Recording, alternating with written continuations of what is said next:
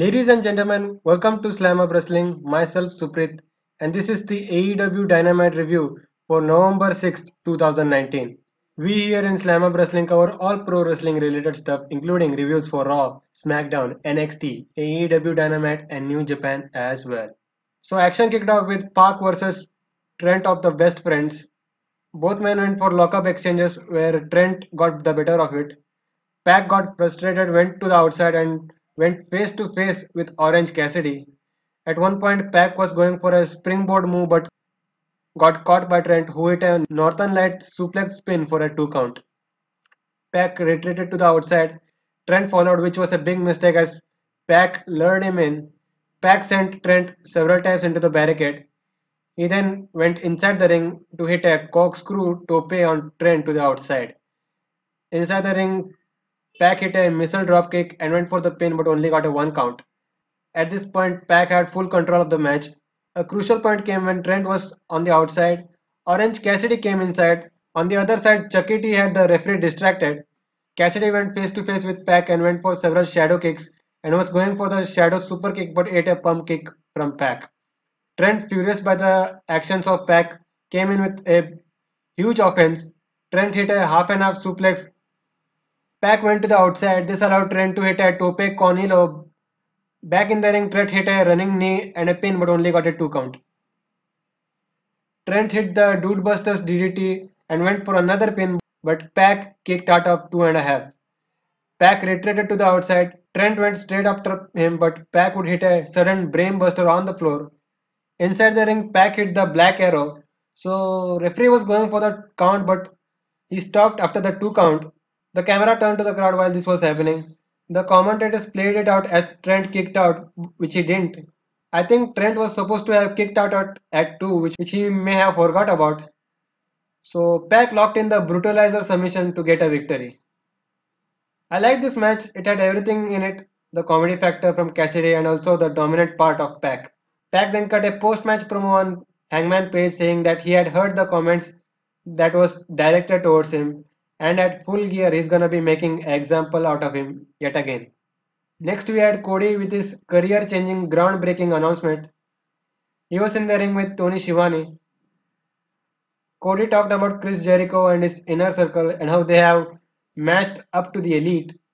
He then brought up some facts that guys like Eddie Graham, Bill Watts, Dusty Rhodes, what was common in all these guys was that they were not just great bell to bell, but they were also part of management where they also used to get criticized for their decisions.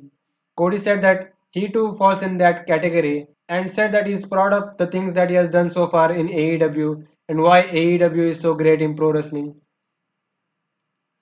So, due to the criticism he's getting or will be getting, he announced that if he loses to Jericho at Full Gear, then he will never challenge for the AEW World title, never again. He then went on a full rant on Jericho, which I can't do any justice talking about it, man, because it was that great. You have to check out that particular promo. It was so great that got me fully invested in this match. Next we had Dark Order versus Private Party. They called this a bronze medal match where the winners will be added to the three-way match at Full Gear for the AEW World Tag Team Championship featuring the champions SCU and the Lucha Bros. SCU were on commentary for this match. Lucha Brothers too were on commentary from the Spanish team. So Stu Grayson and Mark Quinn started this match. Grayson went straight after Quinn, after which he and Uno started working on him in the opposite corner. Quinn would fight back and made the tag to Cassidy, where they did some double team offense on Grayson. Uno pulled out Grayson to regroup. The Dark Order got the control of the match when Grayson hit a big Uranagi on Cassidy, after which they dominated most part of the match. And every time Private Party tried to make big comebacks, the Dark Order had all their moves countered, which was the big story of this match. Final parts of the match saw the Dark Order going for the fatality, but Quen came in and tripped Grayson on the top rope. Uno came in to take out Quen, but he ate the silly string DDT from Cassidy. The Private Party then hit the Hurricanrana cutter combo on Grayson to get the victory here. Private Party have earned themselves a tag team championship match at Full Gear. So next up, for me, this was the best thing on the entire show. They showed a promo package for Chris Jericho, which was a parody of the promo package that was done for Cody a few weeks ago. Jericho did the exact imitation here. We see Jericho in a bathtub drinking the bubbly. We got the inner circle members singing the praises of their leader, except for Jake Hager, who just stood there with a big wide stare. We had Soul Train Jones, famously known as Virgil, who said he has known Jericho since he was 12 and he was very driven then, just like he is now. He said, I don't know what a goat is because I'm not a farmer, but I can say that Chris Jericho is the greatest of all time. We had Jericho's aunt's friend from church saying that she knew he was going to be AEW World Champion one day and said, if I know Christopher, he will beat the shit out of Cody at Full Gear. Jericho said that Cody may have a lot of meetings and stuff he has to do at Full Gear, but he too has a lot of stuff to do, like having a little bit of the bubbly. And finding the best bubbly is a very hard thing to do. Jericho then started shedding crocodile tears and said, but that's the responsibility he has to follow, as he is Le Champion. Next, we had a tag team match featuring Rio and Shayna against Emi Sakura and Jamie Hayter. So this match was won by the team of Emi Sakura and Jamie Hayter. Sakura got a surprise roll-up pin for the victory here. It was a good match. I can say that this was one of the best women's match in AEW so far, and I think the AEW Women's Championship match between Sakura and Rio can prove to be great because of them having that teacher-student relationship. A promo package for Brandy Rhodes was shown. She was seen drinking some wine, sitting on a big red chair. She said that she has worked very hard to get, but she still gets hate comments like, "You get like you got here because of Cody. You are just another pretty face." She said that she knows night dreams and nightmares, but there is nothing like a night terror. Her body, referencing to Awesome Cobb, her body and my brain together, we have all the power to rip through your dreams and make you run from your worst nightmare. I don't have any authority. I don't run a women's division. I never wanted to. She ended up by saying, you can't stop us. We can't be denied.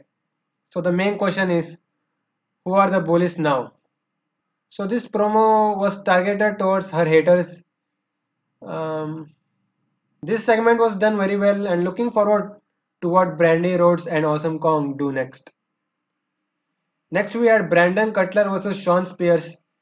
This was a very quick match where Spears dominated most parts of the match. He got the win after hitting a running Death Valley driver. Post-match, Spears looked for a post-match beatdown. He was looking for a Death Valley driver on a chair. Joey Janela came for the save. Obviously, Janela and Spears have some problems going on with each other recently, and I believe we will see Janela versus Spears at Full Gear. Next, we had a promo package for Omega versus Moxley, where Omega was seen. What else do you want? Did you wanted to chain wrestle with me? Omega said that my best work never came because I was handed over something. No, my best work came because I had to sacrifice something. Moxley had a few words of his own saying that he is at his best when he is at his worst, and he wants an opponent that doesn't bring the best out of him but brings the worst out of him. While Omega said that he is glad that they are going to a dark place and can't wait to see him there.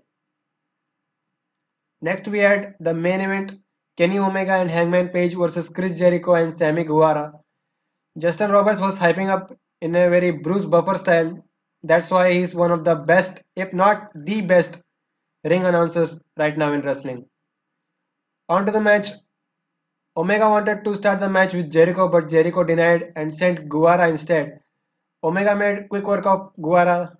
A tag was made to Page. Both men did some double team offense on Guevara. Omega hit the Kotaro Crusher while Page hit a running shooting star press and a pin but only got a 2 count. Guevara somehow made the tag to Jericho, but Page went straight after Jericho, not allowing him to throw any offense. But Jericho did, in fact, he hit a big drop kick from the second rope. Jericho and Guevara worked on Page for a while until Page took out Jericho with a big clothesline. This allowed him to make the hot tag to Omega, who came in with a couple of chops and strikes. He hit the rolling senton and a second rope moonsault combo, which got a 2 count. At one point, Guevara was outside. Omega was looking for the rise of the Terminator, but Jericho didn't let that happen. Omega took out Jericho with a head scissors, sending him to the outside as well. Omega was looking for the second attempt at the rise of the Terminator, but Jake Hager took a cheap shot at Omega with the referee's back turned. Final parts of the match saw Omega was looking for the V trigger on Guevara, but Guevara moved away. Guevara was charging towards the ropes, but Omega launched him to the outside, who was caught by Hager. Omega took out both Hager and Guevara with the rise of the Terminator Tope, while Page took out Jericho and Guevara with a big moonsault. Inside the ring, Page was setting up for the buckshot lariat on Jericho. Pac comes in and low blowed Page. Referee didn't see this as she was distracted by Jericho. Jericho followed it up after hitting the Judas effect and getting the victory. Jericho, Hager, and Guevara did a post-match beatdown on both Page and Omega until Cody came in for the save, who took out Guevara with a signature uppercut, while Jericho and Hager escaped. Jericho was posing on the entranceway where MJF came in and attacked both Hager and Jericho with a chair. MJF sent Jericho back inside the ring where Cody hit the crossroads on Jericho and he posed with the AEW title. Camera cut to John Moxley who was coming through the crowd with a barbed wire baseball bat. Moxley entered the ring and confronted Omega while Cody, MJF, Hager, Jericho all were brawling outside. Omega brought out a barbed wire broomstick and both men were squaring up each other until Santana and Ortiz came out who, who attacked Moxley and Omega. They were confronted by the Young Bucks who took them out with super kicks. Now they started brawling on the outside. On the entranceway, Santana and Ortiz were looking for a double powerbomb on Matt Jackson off the stage but was broken up by Omega who took out Santana with a V trigger while Moxley took out Ortiz with a paradigm shift. Moxley and Omega continue their brawl which goes to the back while the other members of the Elite are brawling with the inner circle. Nick Jackson did a big tope from the top of the set onto the mob. Both groups were separated until they go back to brawling with each other and that's how the show went off the air. I loved the ending of the show. They mentioned all the feuds, all the matches for Full Gear in that whole brawl. This was a great go-home show heading for the pay-per-view. Really brought that excitement factor for Full Gear that was somewhere missing. So that was AEW Dynamite. Predictions for Full Gear on the D-Money and Suprit podcast that will be dropping this week. So what did you guys think about the show? Let me know in the comment section below or on social media. You can find Slam Up Wrestling on Instagram at Slam Up Wrestling, Twitter at Slam Up W. Our podcasts and reviews are mainly audio based, and if you don't want your YouTube app running for that, then you can catch Slam Up Wrestling on Anchor and Spotify as well. And if you are watching on YouTube, then make sure to like this video. The like goals for this video are 10 likes, so make sure you do that. Another reminder, make sure to check out the D-Money and Suprit podcast, which will be dropping this week, where we will be doing AEW full gear predictions and other stuff. Until then, have a good one, guys.